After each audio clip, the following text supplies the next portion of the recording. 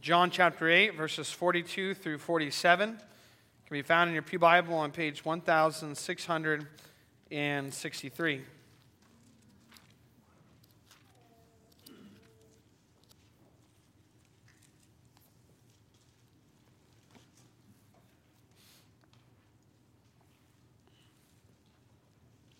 For context, I'm going to start the reading in verse 31.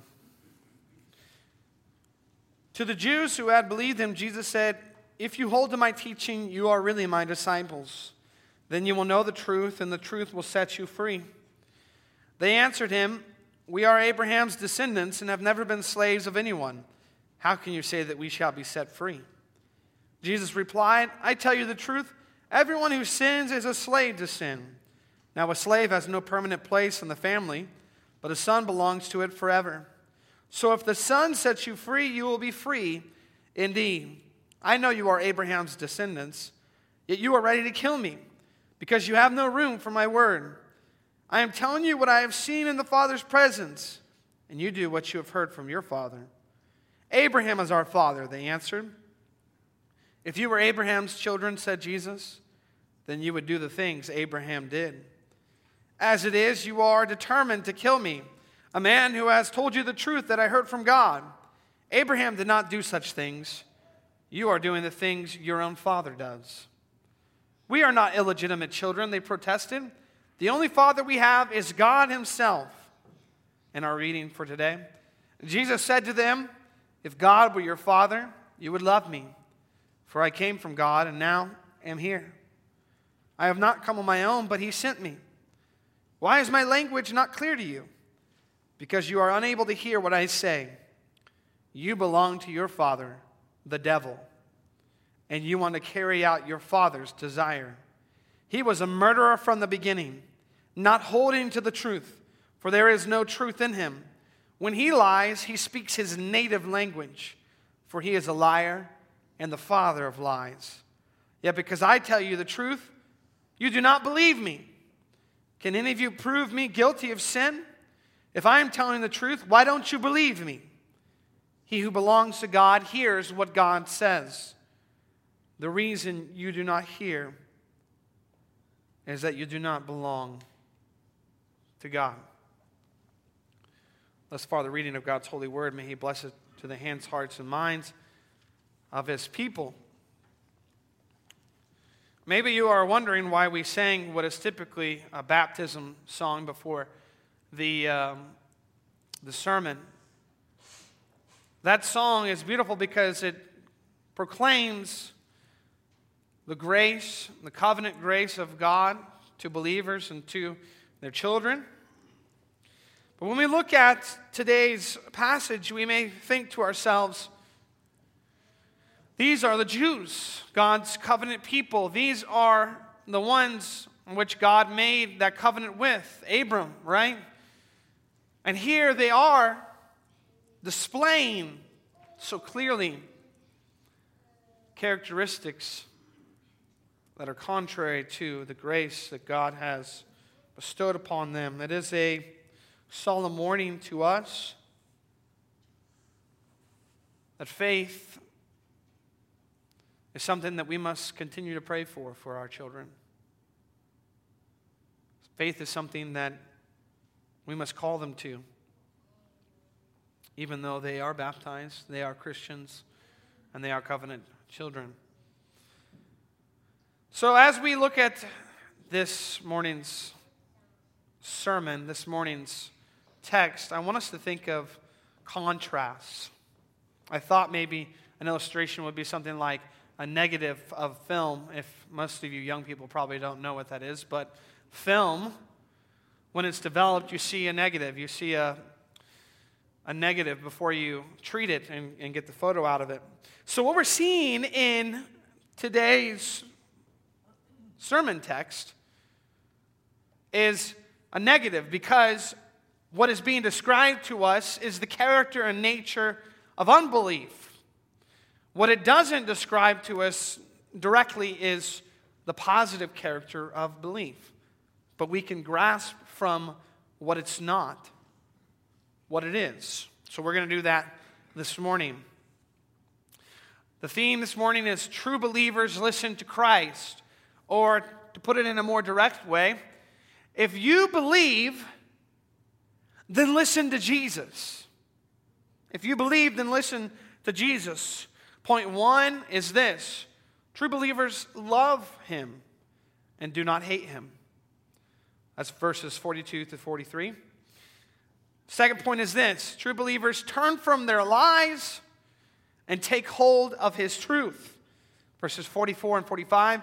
And then point number 3, true believers hear him and do not harden their hearts. Verses 46 through 47. So let's look at point 1. Love him and do not hate him. Verse 42 says, Jesus said to them, if God were your Father, you would love me. For I came from God and now I'm here. I've not come on my own, but he sent me. The implicit reason has already been stated by Christ. Spiritual sonship is attested by likeness and conduct, not genetics. Or we could say spiritual genetics is ethical, not genetical. So whether you claim Abraham or God, you have to back that up. And you don't back that up by a DNA test, is what Jesus is saying. You back it up by living the way that somebody who claims Abraham as their father or God as their father would live. The explicit criterion then is that God cannot be their father. The fact that God cannot be their father is love for Jesus. They don't have it. They don't have love for Jesus. The family connection is clear. If God was their father, then they would love their brother, Christ, the unique Son of God. That is to say that everyone who loves the parent will love the child.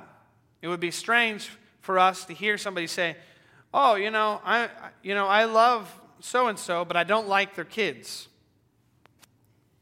Maybe some of you are tempted to do that with me, but I implore you, if you love me, that you should also love my children. So, if they love God, the Father, they will love God's Son. Christ here is saying, just as he did before, if Abraham is your father, you would do the things that Abraham did, namely, have faith in Jesus, right? So if God is your father, you would do the things that God does, namely, love the Son. Then Christ goes on to say, for I came from God and now I'm here. The original Greek here is saying, for I came forth and have come from God. It can be a bit confusing when you read it in such a fashion. But really what he's saying is, I came from God into the world by the incarnation. And then I have come from God to be his messenger. I came from God, that is, I took on flesh. I dwelt among us. I tabernacled among us, as John's prologue describes.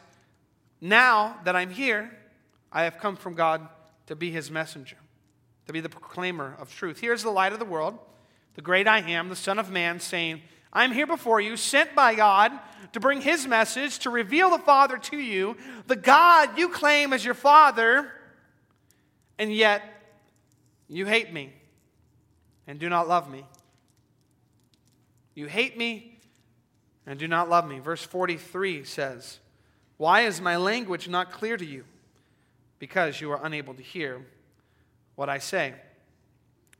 The NIV translates Jesus' words as, why is my language not clear to you? Because you're unable to hear what I say. But in the Greek, this translates more clearly as, why is my manner of speaking, why is my language not clear to you? It is because you will not hear my logos. You do not hear my word. Of course, we understand the theological importance of the word logos from John's gospel. In the beginning was the logos. In the beginning was the Word. The Word was with God, and the Word was God. Here is Jesus saying, you will not hear my word. The message of Christ is the message of the Father, is what he's saying, that these believers are claiming as their own. Yet Christ reveals that they're unwilling to listen. They're unable to listen because only true believers listen to Christ. Therefore, if you believe, listen to Jesus.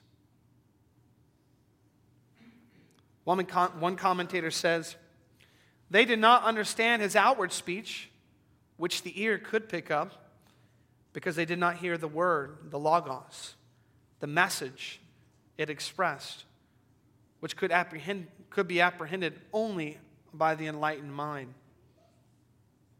This is the reason why Jesus often ends his messages and his parables with these words: he who has ears to hear, let him hear.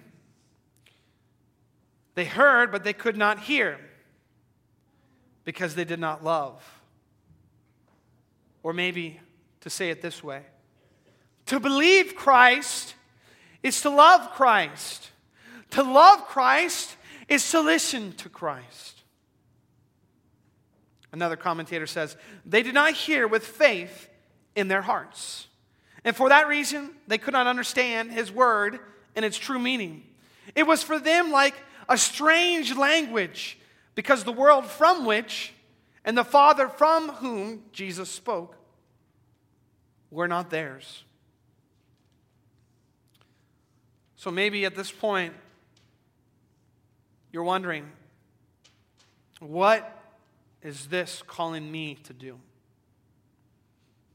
Well, here's a question. Do you love Christ? Do you love your faithful Savior? How is affection for your Jesus stirred up within your heart? How are you developing more and more love and affection for Him? I mean, you are united with Christ. You are seated with Him in heavenly places. He died on the cross for your sins with a joy set before Him, because He knew upon the cross, when all the wrath of God would be poured out upon Him, that He would have you.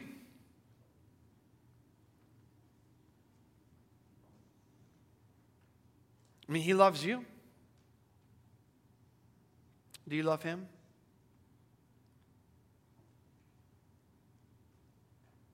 The people you love, you spend time with them, don't you? You speak to them often.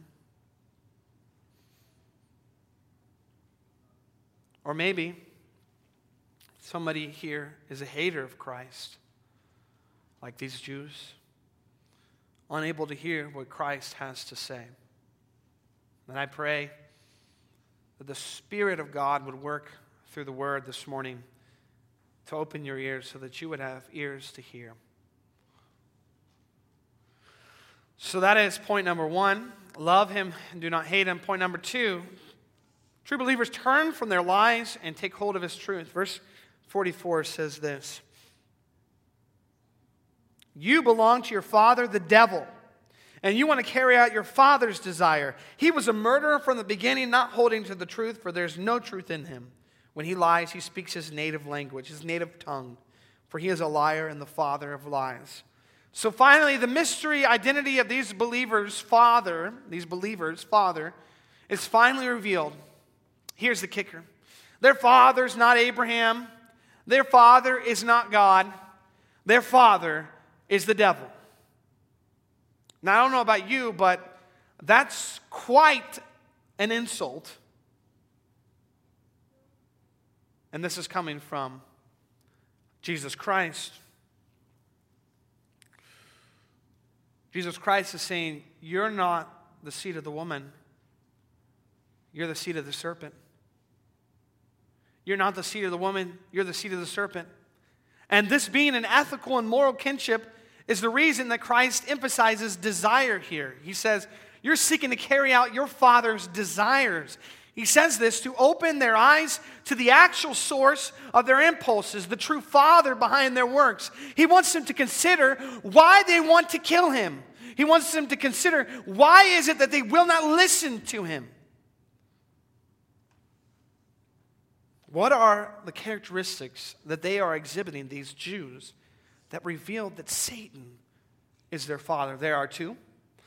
The devil was a murderer from the beginning, is what Christ says.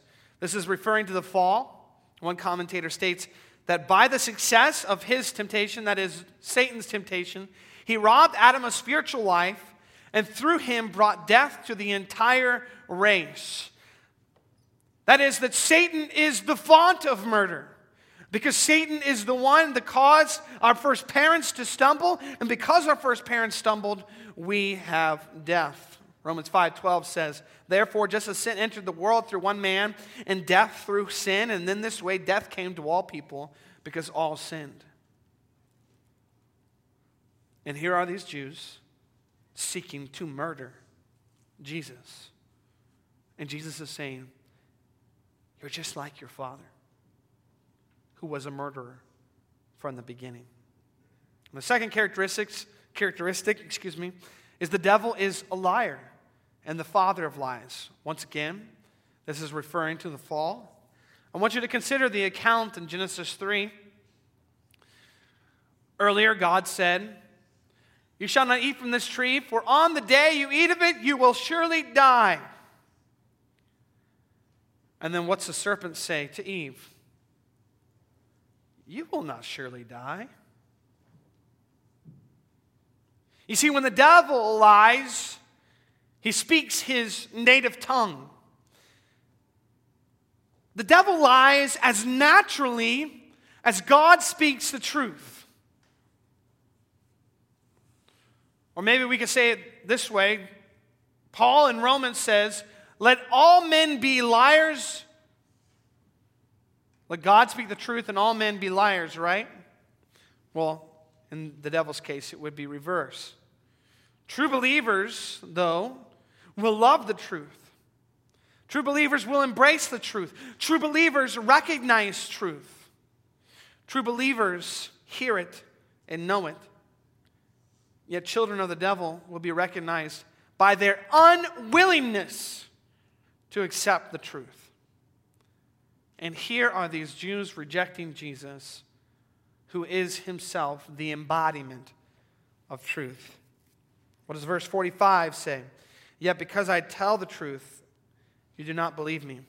We shouldn't be quick to move past this verse, for what Christ is saying here is profound and it's very sobering. What exactly does it mean that the devil was not a holder of the truth, as it stated earlier? And how exactly are these Jews exemplifying Satan in their behavior toward Christ? Notice how Christ does not say, in exasperation, although I tell you the truth, you do not believe in me. Rather, he uses causal language. He says, because I tell the truth, you do not believe me.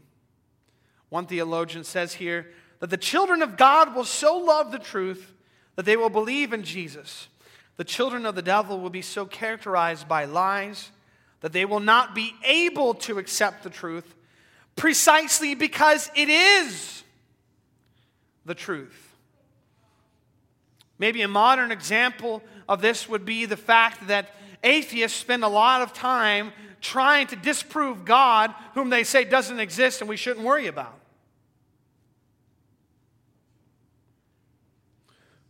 Or, if you have never noticed, there's a lot more attack upon the Christian religion and its beliefs than on any other. That is because unbelief reveals itself in the fact that it can know what is truth precisely so that it can reject what is truth. This is describing the nature of unbelief, but as I stated earlier, this verse does not positively explain belief. That's because, if you remember, it's been some time ago that we looked at chapter 6 of John's Gospel.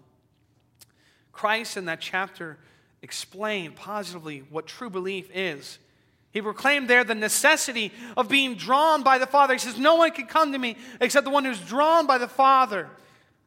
Of being given to the Son, of being taught by God and being chosen by Jesus. It's then and only then, by God's grace alone, when we are born again by the Holy Spirit, that you can turn from lies and take hold of truth. Take hold of Christ, who is the way, the truth, and the life, and no one can come to the Father but by him. One commentator states that this combination of themes strips away any ground of boasting or arrogance from those who do believe. That is to say, we can proclaim that we are no different than anyone else. And the reason that we are saved and somebody else is not, is grace and grace alone. It is not because of anything in me. But then it goes on to say, while at the same time it challenges and threatens unbelievers at the very core of their being, insistently demanding that they reconsider their direction and entire array of values that have stamped their life to this point. What he's saying, basically, is that true believers listen to Christ because Christ has opened their eyes to listen. So if you believe, then listen to Jesus. Listen to Jesus. Have you turned from lies? Maybe you've turned from lies in an expression of unbelief because you've been granted true faith by grace, but maybe there are still areas in your life where you exhibit unbelief. Consider the father who brought his son, demon-possessed son, to Jesus, who said, I believe. Help me with my unbelief. Are you a holder of the truth or a rejecter of truth? Precisely because it is truth. People of God, where can you let go of lies in your life so that you can take hold of the one who is truth more fully, more deeply? Our final point, point 3. True believers hear him and do not harden their hearts. Let's look at verse 46. Can any of you prove me guilty of sin? If I am telling the truth, why don't you believe me? This is a rhetorical question. Can any of you prove me guilty of sin? But it shouldn't be misunderstood. Jesus is not asking here if anyone before him thinks he is guilty of sin. Consider the accounts already in John's gospel. They believe that he's broken the Sabbath. They've already attempted to stone him to death because they believe he's committed blasphemy by making himself equal with God. Now, that's not the question. The question is not whether anyone thinks he's guilty of sin. The question is whether anyone can prove him guilty of sin. More clearly, he's saying that before the one court that ultimately matters, he would be vindicated and proven to be without sin. What court is that? It's the heavenly court, the throne room of grace. In that place, his opponents cannot prove him guilty of sin. In that place, he is the victor, and they are the guilty ones. Christ is drawing a sharp contrast here. He is saying unashamedly to them that he is the one without sin. Therefore, as one commentator says, if the best theological minds, that is the Jews, the best theological minds of their time, however much they may dislike Jesus' claims and dispute his teachings, find it impossible to marshal convincing reasons that would convict him of sin before the Father, should they not begin to question themselves? Let me put it this way. If Jesus is the one without sin, maybe that means I am the one with sin. Maybe it is the case that I am of my father, the devil, and Jesus of Nazareth is of his father, God. Or to put myself in the Jew's position, if he is telling the truth, if Jesus is telling the truth, why am I not believing him? Could it be that I am holding down the truth? I'm suppressing the truth in unrighteousness, that I have traded the truth of God for a lie? Could it be that Jesus here is showing me that I love my sin more than I love Him, more than I love God? And because I love my sin more than I love God, I have created a false God that makes me feel better about myself, glorifies me, but not a true God. Could it be that I love my sin too much? And that's why I will not believe in Him. You see where it's pressing, right? Where it's going, where it's heading. Finally, verse 47, he who belongs to God hears what God says. The reason you do not hear is that you do not belong to God. This final verse is the answer to Christ's own rhetorical question. Can any of you prove me guilty of sin? If I'm telling you the truth, why don't you believe me? Why don't you believe me? Consider here the words of Paul in 1 Corinthians chapter 1 when he stated, Jews demand signs and Greeks look for wisdom, but we preach Christ crucified. A stumbling block to Jews and foolishness to Gentiles, but to those whom God has called, both Jews and Greeks, Christ, the power of God and the wisdom of God. One theologian says, the fatherhood out of which a person lives determines how that person hears. To be of God, that is, to be born of God, that is, to be born from above, to be born again, is to hear, understand, and believe the words that God has spoken in this world. Primarily, the word that He has spoken in this world, who is Logos, Jesus Christ. Very bluntly, Jesus says, the reason that you, Jews who are of your father, the devil, do not hear is that you do not belong to God. True believers listen to Christ because they belong to God. Unbelievers cannot listen to Christ because they do not belong to God. So in this very severe conclusion, Christ is implicitly warning us to hear Him and to not harden our hearts to His gospel message. We are to be like Peter, who replied to Jesus when he said, are you now going to leave me? With these words, where else can we go, Lord? You have the words of life. So people of God, in what ways are you listening to Jesus? In what ways are you hearing what God has to say to you through Christ, His revelation? In what ways are you opening up God's Word and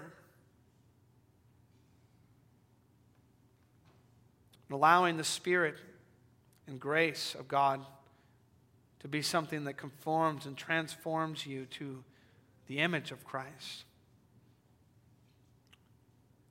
And how are you hardening yourself against it? Are there certain things that you don't want to hear from Jesus?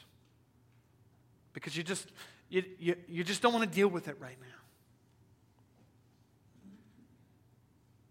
Or you think, I'm just not going to listen to that because I feel like it's going to cause me to have to give up something that I feel like